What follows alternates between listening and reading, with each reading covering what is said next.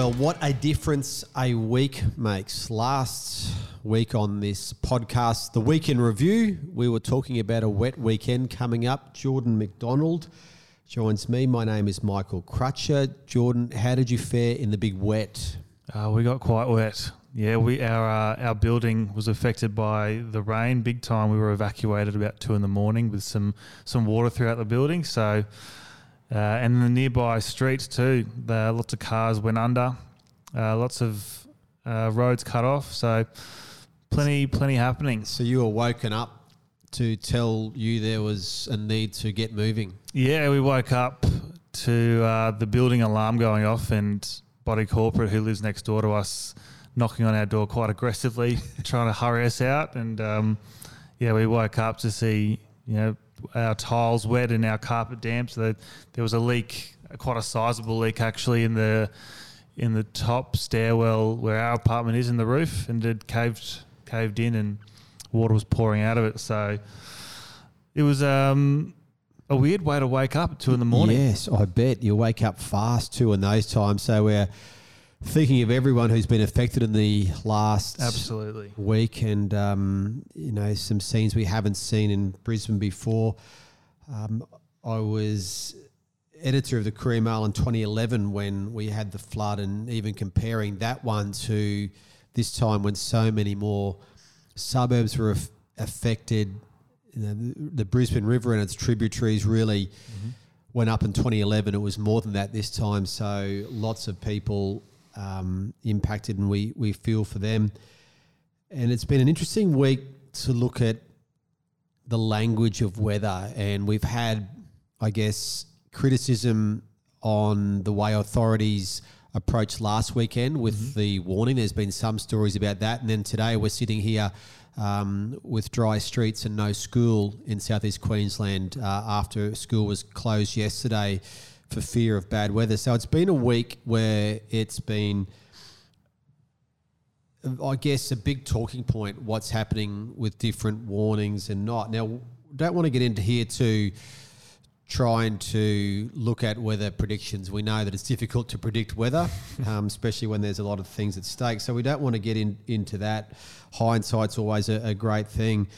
But probably want to look at the language around weather, because I think that language has been really interesting. We've spoken before in this podcast about the power of language and how that power is very much underestimated and not even noticed by a lot of people. So we talk about, I guess, examples like the same-sex marriage debate. It was not often spoken about as same-sex marriage. It was spoken about as marriage equality. Yep. Very big difference there when you talk about marriage equality. I mean, who's not against things being equal? It's an Australian thing. So that language is important, as was in the euthanasia debate. It was never euthanasia. It was voluntary assisted dying. Yep. So again, we had this language which is so important to the way discussions are framed. The language of weather, it just seems to me to have changed so much in recent times. So yesterday we heard about life-threatening storms. Okay, so life-threatening storms. This was said multiple times. I heard it again this morning, and I've heard it a fair bit in recent times, these life-threatening things. So therefore, it puts you in a situation where if you're going to argue against these things, well, you're arguing against something that's life-threatening. Yeah. Now, we know that's not always the case. We know about supercells when we talk about dangerous storms. They're not dangerous storms, they're supercells. And I did hear this morning on radio someone say the supercell event that we had feared probably won't happen now. Like this, if you'd said the supercell event 10, 15 years ago, you'd probably get asked to leave wherever you were. We hear now about East Coast lows, these East Coast lows, which have become a trend in recent times. And then we've heard a lot this week about rain bombs. Rain bombs. Yeah, so a rain bomb.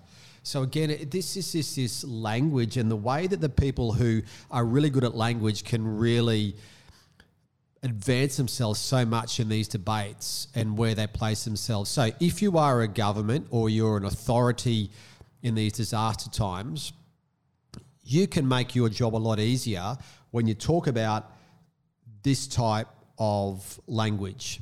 So, well, we predicted life-threatening storms and they didn't happen. That's so much different to saying we predicted severe storms. So the language is a new battleground in so many things. And I think this week we've seen the language become a battleground in weather, and we'll continue to see this in other parts of our discussions in life. And the winners in language are the early adopters. And what it needs are people to sit back, identify when language is being used as a very powerful tool and actually question that. And that's not always easy to do because some of these things just become part of what we say. Yeah. They become part of our vocabulary. Now, whether life-threatening storms becomes part of our vocab, who knows? But you could have a shower of rain and someone can run out into a road, slip, fall, and that's a life-threatening shower. So I'm just saying that I just feel as though this week we've seen the real breakout of this language when it comes to weather. It's particularly strong now in a way that I haven't seen before. And I don't know what you think, Jordan, and what you've seen on social media about this, but to me it's been a real noticeable part of the week. It has been a noticeable part of the week, and I couldn't help but think to the COVID pandemic and the language they used there.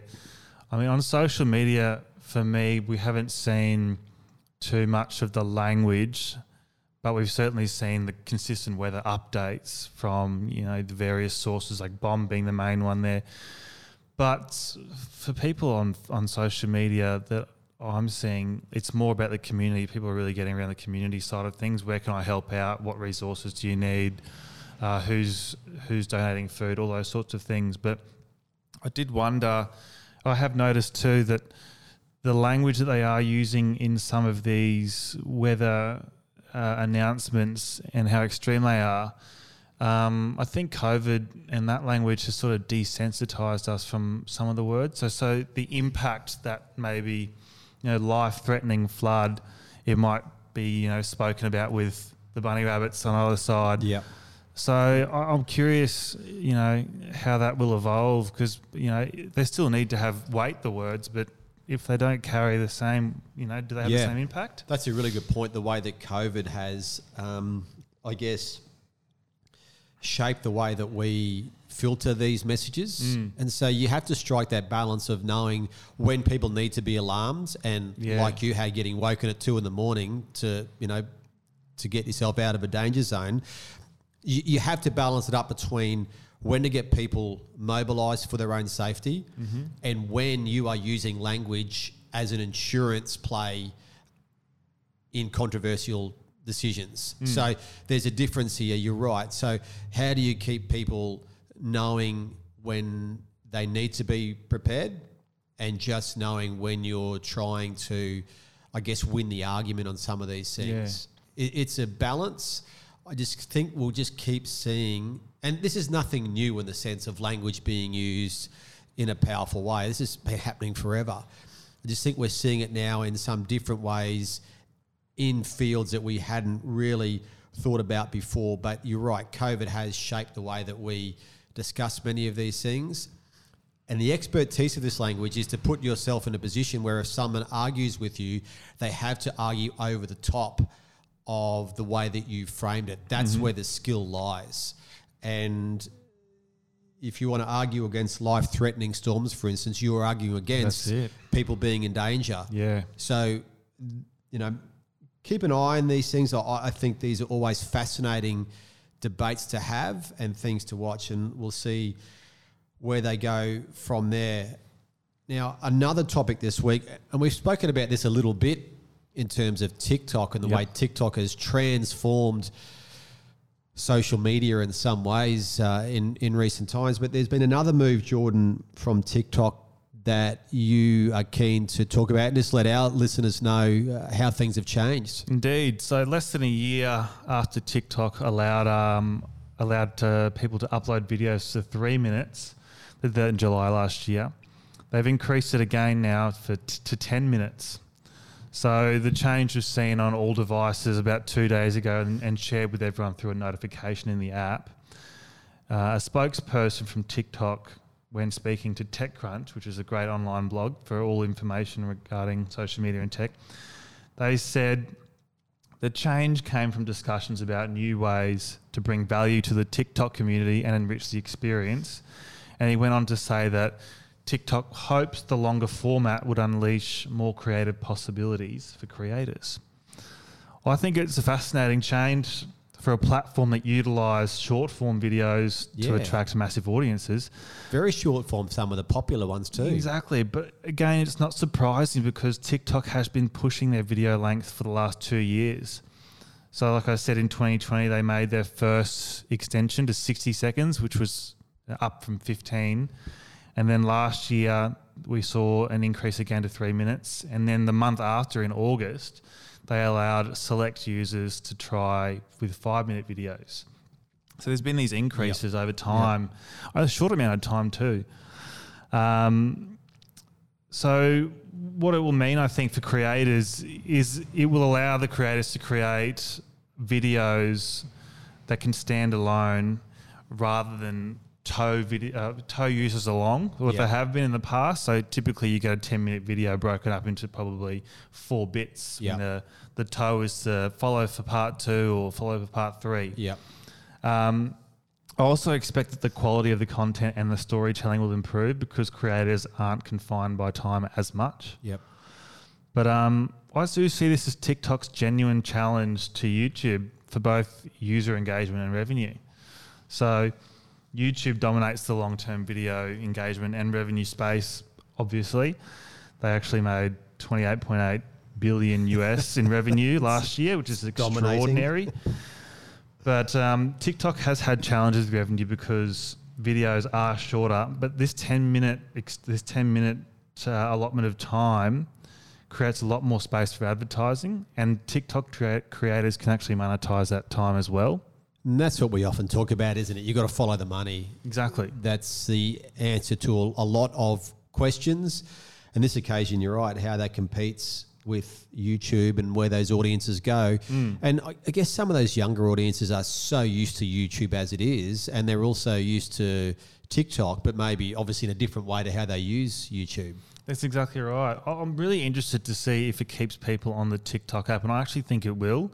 I'm just not sure where the 10-minute video will sit because the app is people are so used to the app with the videos at 2-3 minutes max. Yeah. A 10-minute video is triple the time plus a minute. It's a lot more video. So it's got to keep you going, doesn't it? You sift through the feed, it's quick and it's auto-generated for you, tuned to your own interests. A 10-minute video, I'm just not sure where it sits yet. I noticed some of the younger kids who will watch YouTube or watch some of those gamers and watch them playing their own games. Yes. And those videos seem to keep kids in there for a long time.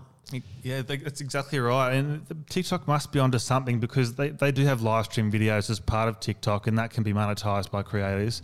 And that hasn't decreased their user engagement by any means. So there's definitely a reason for what they're doing. It's just interesting because Facebook, Instagram, Snapchat and YouTube have all gone really hard on creating these short form video options to compete with TikTok.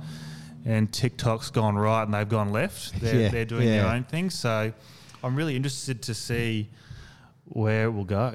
Yeah, it moves fast, doesn't it? And it's I guess having a crystal ball on social media would be such a valuable thing because we have these discussions and 12 months later, like you say, they're going left instead of right on these things. Another change, which is a really interesting change too, comes to influencers on social media, and we know that some influencers have a pretty good business model with the audiences they build up and that they can showcase products to. But there's one product now, or one product, I guess, area where they can no longer do that in Australia. What's happened there? Yeah, so there was a story this week that revealed that the Therapeutic Goods Administration, their advertising code has been updated, and it's going to prevent influencers from receiving payment for posting testimonials of sponsored products or TGA-related products. So the advertising code does apply to all medicines, medical devices, vitamins, supplements and general health products those general health products and supplements are sort of the main area that impacts the influencers here. So under the new changes, and these actually came into effect January 1st this year, influencers cannot give a testimonial relaying their personal opinions or experiences with a TGA listed product or treatment in return for benefits or payment. What they will be allowed to do, though, is advertise a product for payment or benefit. However, the endorsement must not include any personal testimony or personal opinions. The endorsement must also be labelled as an advertisement in the post. So the TGA was concerned about consumers being exposed to advertising that doesn't enable them to make an informed decision about products. And I think this is their first step. You can see why too, because some of the influencers would probably spend zero time looking at the credibility of the product. Comes with freebies or a financial transaction. What does it mean, do you think, more widely? I think this impacts the influence industry big time because personalities and personal experience are the things that help sell these products for the brands and what the brands actually leverage. So without the ability to share those personal experiences, those sponsored posts just become very boring advertisements that will take up space in the newsfeed. And I think they will really annoy consumers. Yeah. There is this change to the code also applies to things outside of just immediate social media posts. Like Instagram is the one that springs to mind naturally for most people, but this also applies to things like blogs. Yeah. So if you got to write a blog about a product and share your opinion, that's fine. But if you received a free sample or something off the side as part of it, then you would fall foul of the new rules. So I can see this causing a pretty significant shift in the way influencers and brands organise their sponsorship arrangements now, because there is still value in having influencers post about your brand, but without any personal sentiment attached to it, will the brand still be willing to give up the big money? Yep. I don't know. Another classic example too, we speak about this a fair bit, of the way that regulators or lawmakers catch up with things that move in the digital world so long after they're an issue. So, I mean, and you have to feel for those regulators because this world moves so fast. And by the time they jump onto something like this, which has taken a while, there's something else they've got to go and get on. It's a bit of a whack-a-mole type thing. There's another head that bobs up they've got to look at. But that's the nature of this social media world. And we mentioned it before when you discussed TikTok and the changes to their videos. Like you said, if you'd said that a little while ago, people would have said you were wrong. So it's moving fast and people have to keep up with that. So look, a busy week. Goodness, we didn't even touch on some things that are very worthy of discussion. I think we need lots on. Yeah, lots this week. I think we need a weekend to collect our thoughts and dry out. That's your plan? Yeah, definitely a dry out there as well. Definitely. Well, best of luck to everyone with the weather. We hope everyone's well and look forward to talking next week. See you then.